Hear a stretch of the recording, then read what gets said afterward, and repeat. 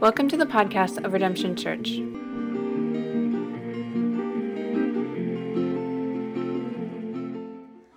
Then Peter came to Jesus and asked, "Lord, how many times should I forgive my brother or sister who sins against me? Up to 7 times?" Jesus answered, "I tell you, not 7 times, but 77 times.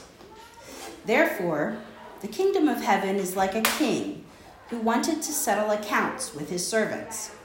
As he began the settlement, a man who owed him 10,000 bags of gold was brought to him. Since he was not able to pay, the master ordered that he and his wife and his children and all that he had be sold to repay the debt. At this, the servant fell on his knees before him. "Be patient with me," he begged, "and I will pay back everything." The servant's master took pity on him and canceled the debt and let him go. But when that servant went out, he found one of his fellow servants who owed him 100 silver coins. He grabbed him and began to choke him. "Pay back what you owe me," he demanded. His fellow servant fell on his knees and begged him, "Be patient with me, and I will pay it back." But he refused.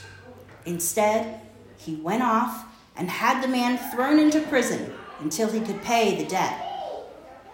When the other servants saw what had happened, they were outraged and went and told their master everything that had happened. Then the master called that servant in. "You wicked servant," he said, "I canceled all that debt of yours because you begged me to. Shouldn't you have had mercy on your fellow servant just as I had on you?" In anger, his master handed him over to the jailers to be tortured until he should pay back all that he owed. This is how my heavenly Father will treat you unless you forgive your brother or sister from your heart. Luke 23:32. 2 other men, both criminals, were also led out with him to be executed.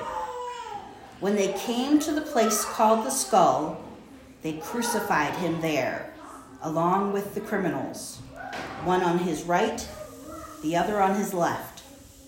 Jesus said, "Father, forgive them, for they do not know what they are doing." And they divided up his clothes by casting lots. Good morning. Good morning. Good morning.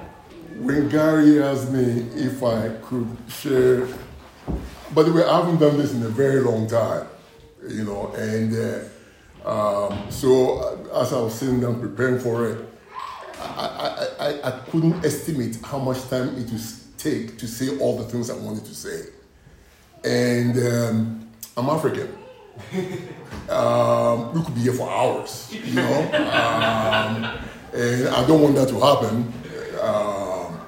So next time, Gary will give another African a chance to stand up here and speak. You don't need to go home at 4 o'clock or something like that.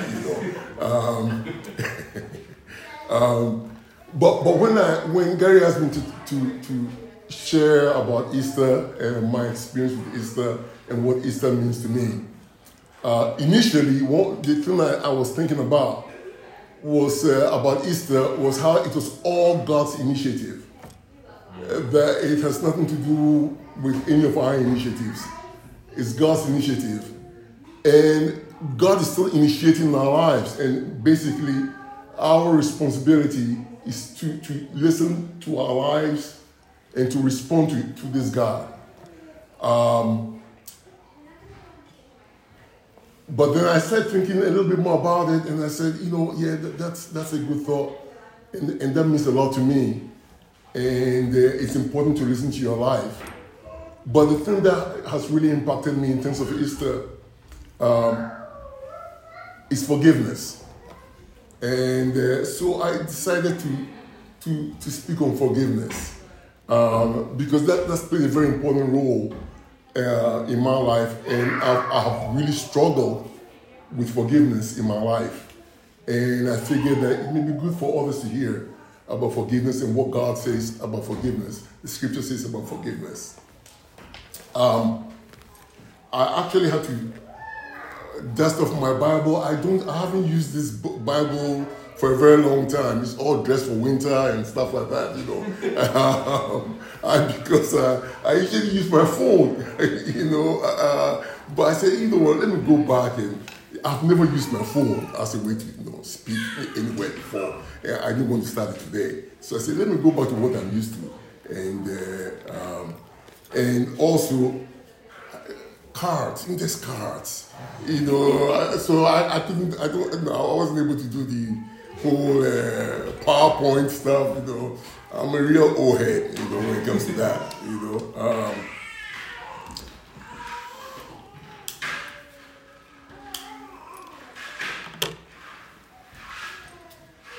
And I titled the message, Forgiven is Forgiven. Forgiven is forgiven. And it's a phrase I came across from a psychologist who has studied forgiveness for years. They're actually two guys. I'm a counselor by trade, I'm a therapist. And so I do a lot with forgiveness in therapy. And right now, there are textbooks on forgiveness therapy, sanctioned by the American Psychological Association. So something that Jesus said and a commandment that we are given in Scripture, others are finding out that, hey, this is a good thing.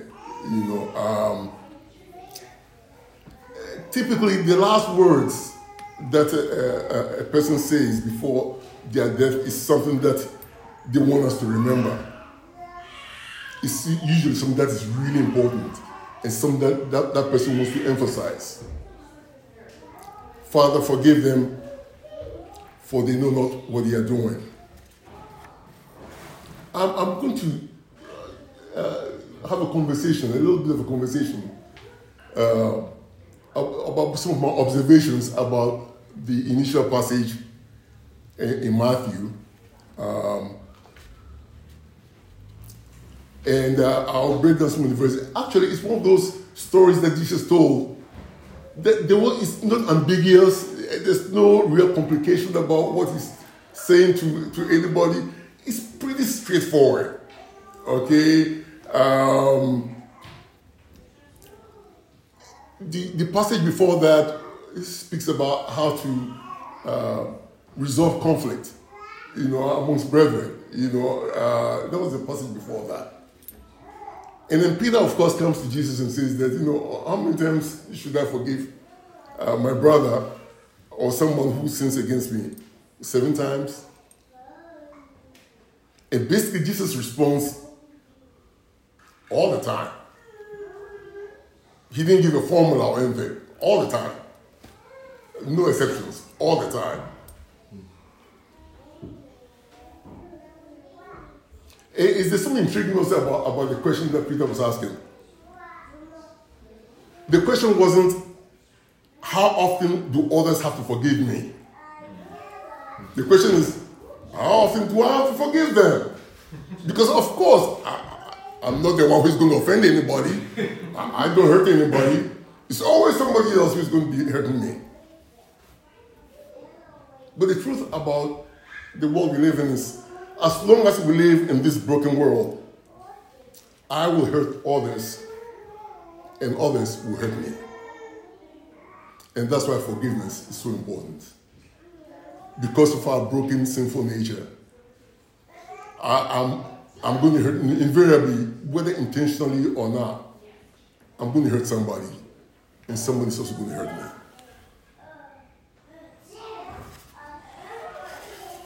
There's no confusion about the characters in the story. Let me tell a brief story. I came to this country in 1983. I had moved from India, and I was already a Christian for many years before I came here. And I attended a Christian college. And things didn't go too well there for me. I struggled with the cultural differences. I struggled with a lot of things.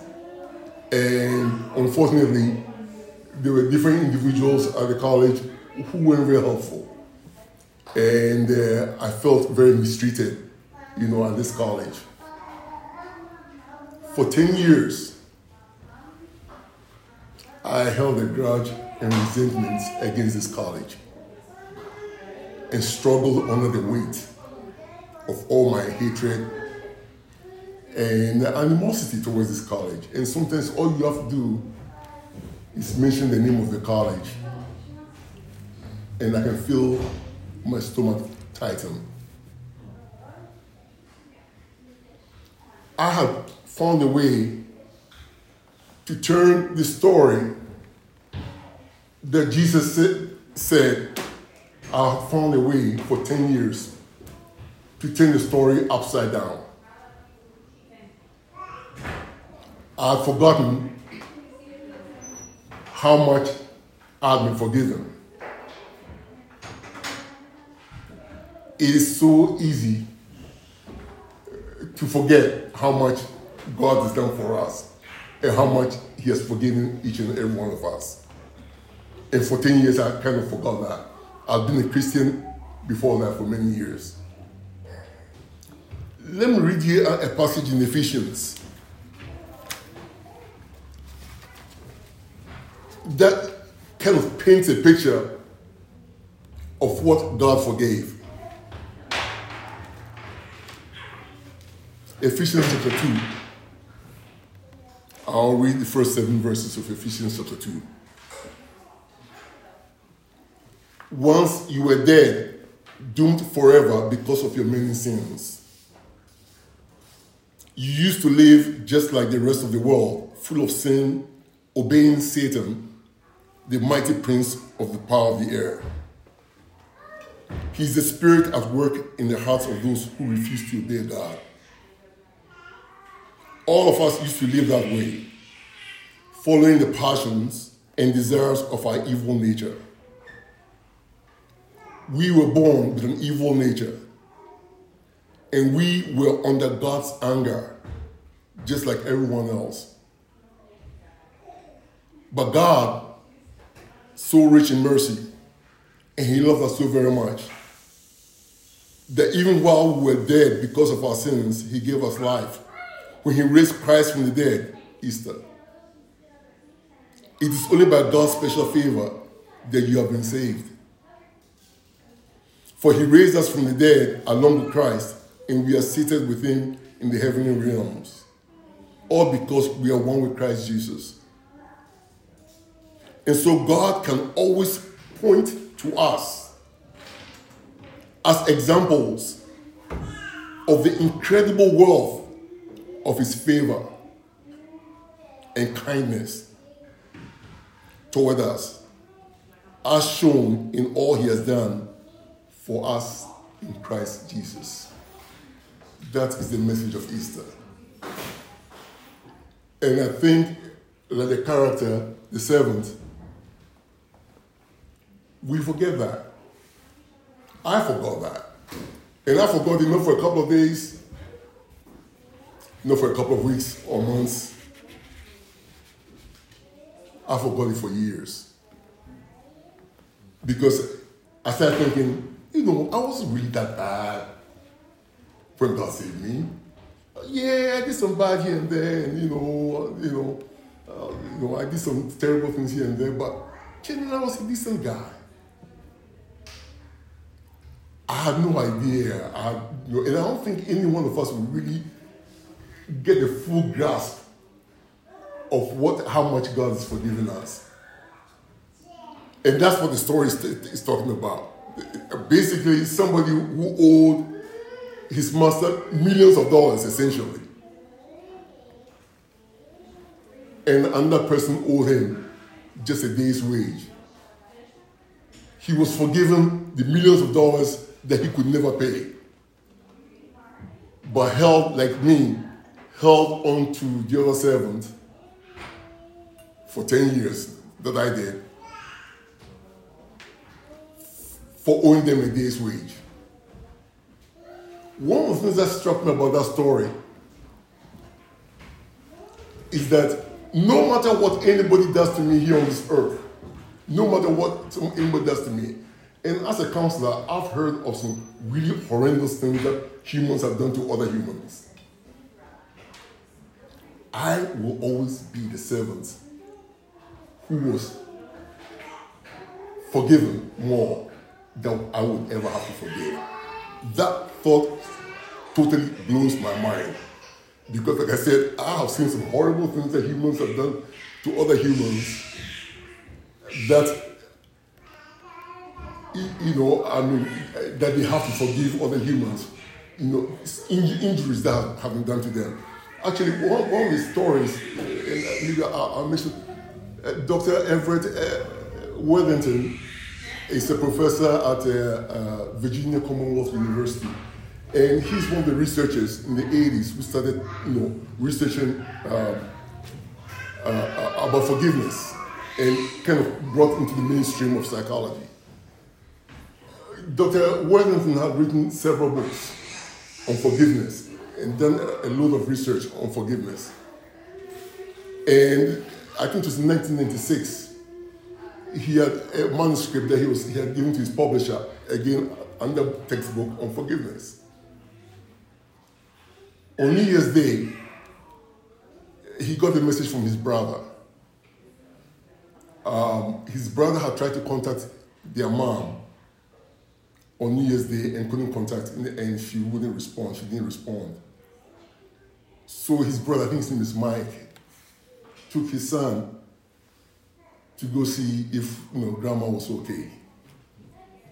And when they walked into the house, he had to shield his son's eyes because somebody had tried to burglarize his mother's house and had beaten her to death with a crowbar. There was blood all over the place. When Dr. Worthington heard this, this is a guy who's written textbooks on forgiveness. His first response was not forgiveness. His first response is that, man, if I could lay my hands on this person who did this to my mom. And he struggled with that for a while, but ultimately forgave the person who had killed his mother. Forgiveness is not easy. We need God's help to forgive. And even as I read in Ephesians, the thought that we have been forgiven more than we will ever have to forgive anybody for. And communion kind of reminds us of that, because we are the most forgetful of God's creatures. So something as basic and something as valuable as God's forgiveness to us is something that God knows that we will forget. So he instituted something like communion to remind us that every time, as often as you do this, remember, this is how much you've been forgiven. Go out there and forgive others for their sins against you. So even today, as we come forward for communion, let's remember that God has forgiven us for much. Why forgive? Other than the fact that Christ himself has commanded us to. And he always found a way to talk about forgiveness somehow. Somebody asked me, how should we pray? In the Lord's Prayer, he made sure that he put it in there. Forgive us our debts as we forgive those who have sinned against us. Why should we forgive? Forgiveness opens the door to the possibility of God's redemptive work, both in me and the person who injured me. 2 Corinthians 5:20 says that we are ambassadors for Christ. We are representatives of Christ. We have to have the smell of Jesus, as Gary always says. We have to smell like Jesus. Jesus smells of mercy. He smells of forgiveness. He smells of grace. Forgiveness is also true to what God has created us to be. We have a new nature, a new DNA. Ephesians 2:10 says, we have been created for good works. That's our nature. That is what God has created in us. We are created for good works. To be generous, even as our Father is generous.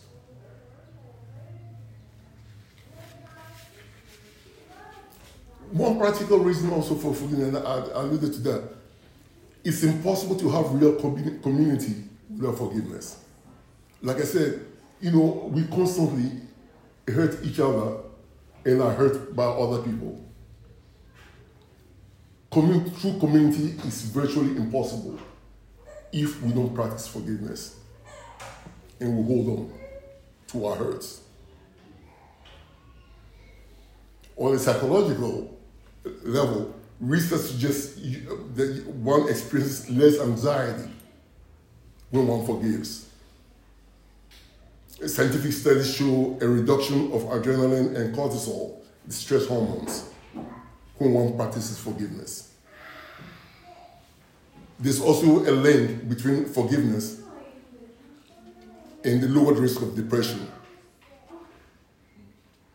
It's also been linked to better heart health because you forgive. And this is an area that I've worked in for years. Forgiveness is also linked to better outcomes in terms of recovery from substance use disorders. That those who have substance use disorders, who find a way to forgive people who've hurt them, have better chances of long-term recovery than those who hold on to grudges and hold on to resentments.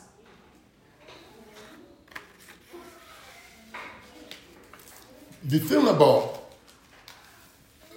unforgiveness is that when someone sins against me, the tendency is to ruminate about the event and hurt until sometimes the person is defined only by that very act. Okay? The tendency, when we are hurt, there's a mechanism in each one of us to remember the hurt, and that's fine because it keeps us safe. Okay? That's God's way of keeping us safe, It's like Charlie Brown and the football. Is it Lucy who snatches the football? Yeah, it's important that Charlie Brown remembers. Yeah, last time she snatched that football. She's going to snatch that football again. So it's important to remember the hurt. But the problem is the rumination, the going over the hurt over and over and over and over and over, to the point that the other person loses their humanity in our mind and our hearts. And we define the person by the hurt that they cause us. Forgiveness is about allowing ourselves to see with new lenses, wider lenses, that takes in the person's humanity. In Acts chapter 7, verse 60, Stephen, like Jesus, prays for those who were stoning him. He's the first martyr. And as they were stoning him, and Saul was one of the folks who was holding their clothing as Stephen was stoned. And Stephen prays this prayer before he dies. Lord, don't charge them with this sin. Lord, do not charge them with this sin. He forgives, even while he's being stoned to death. Maybe like Stephen and Jesus, the first step in terms of forgiving is praying for those who have injured us. The first step may be just praying for that person and seeing that person in their humanity. It is not excusing them. It's not minimizing the hurt, but it's seeing the person's humanity in spite of the sin that they've committed. Because that's how God sees us. The other important thing about forgiveness is this. Easter infuses our suffering with meaning because the Son of God also suffered and triumphed over the grave. So our suffering is never in vain. The hurt that person caused us is not in vain. Because of Easter, there's meaning in our suffering. And usually the question is not, why am I suffering?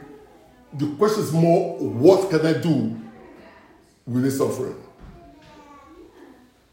What I did with my suffering after 10 years was become a drug and alcohol counselor to help other people who suffer. So I found meaning in my suffering. And it's very individual. Each one of us has to, before God, pray and reflect and see what God will say about their suffering to them.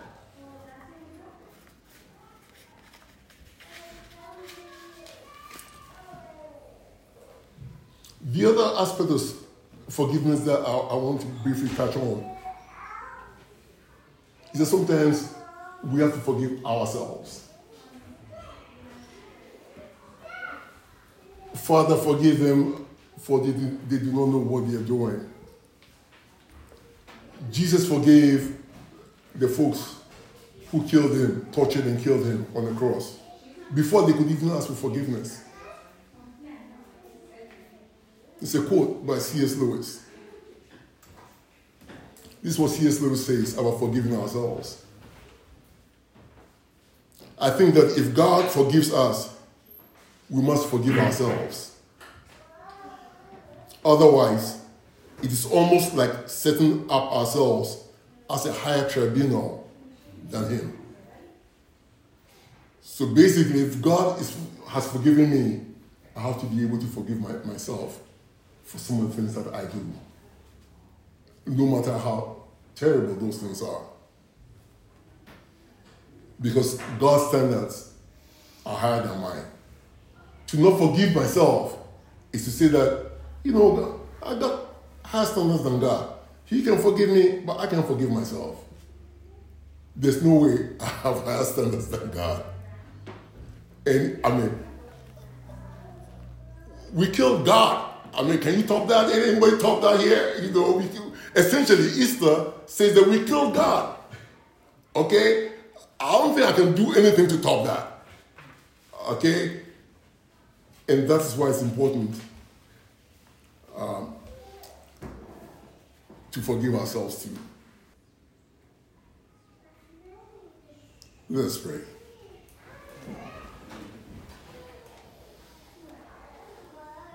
From the depths of despair, O Lord, I call for your help.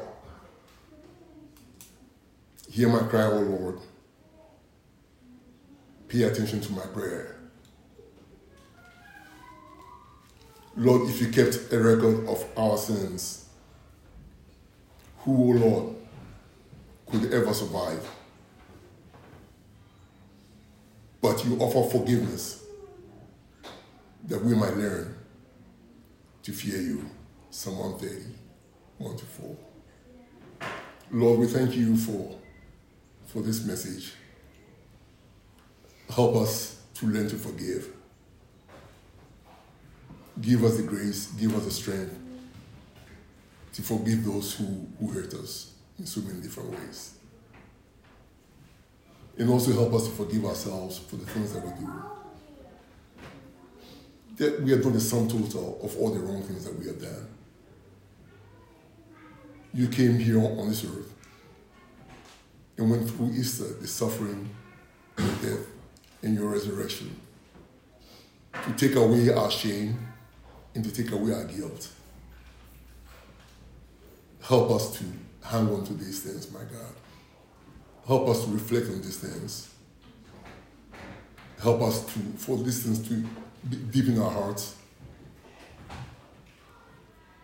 and be reminded of it daily. Thank you for your goodness. Thank you for your mercy. In Christ's precious name we pray. Amen. To find out more about Redemption Church, visit redemptionbristol.org.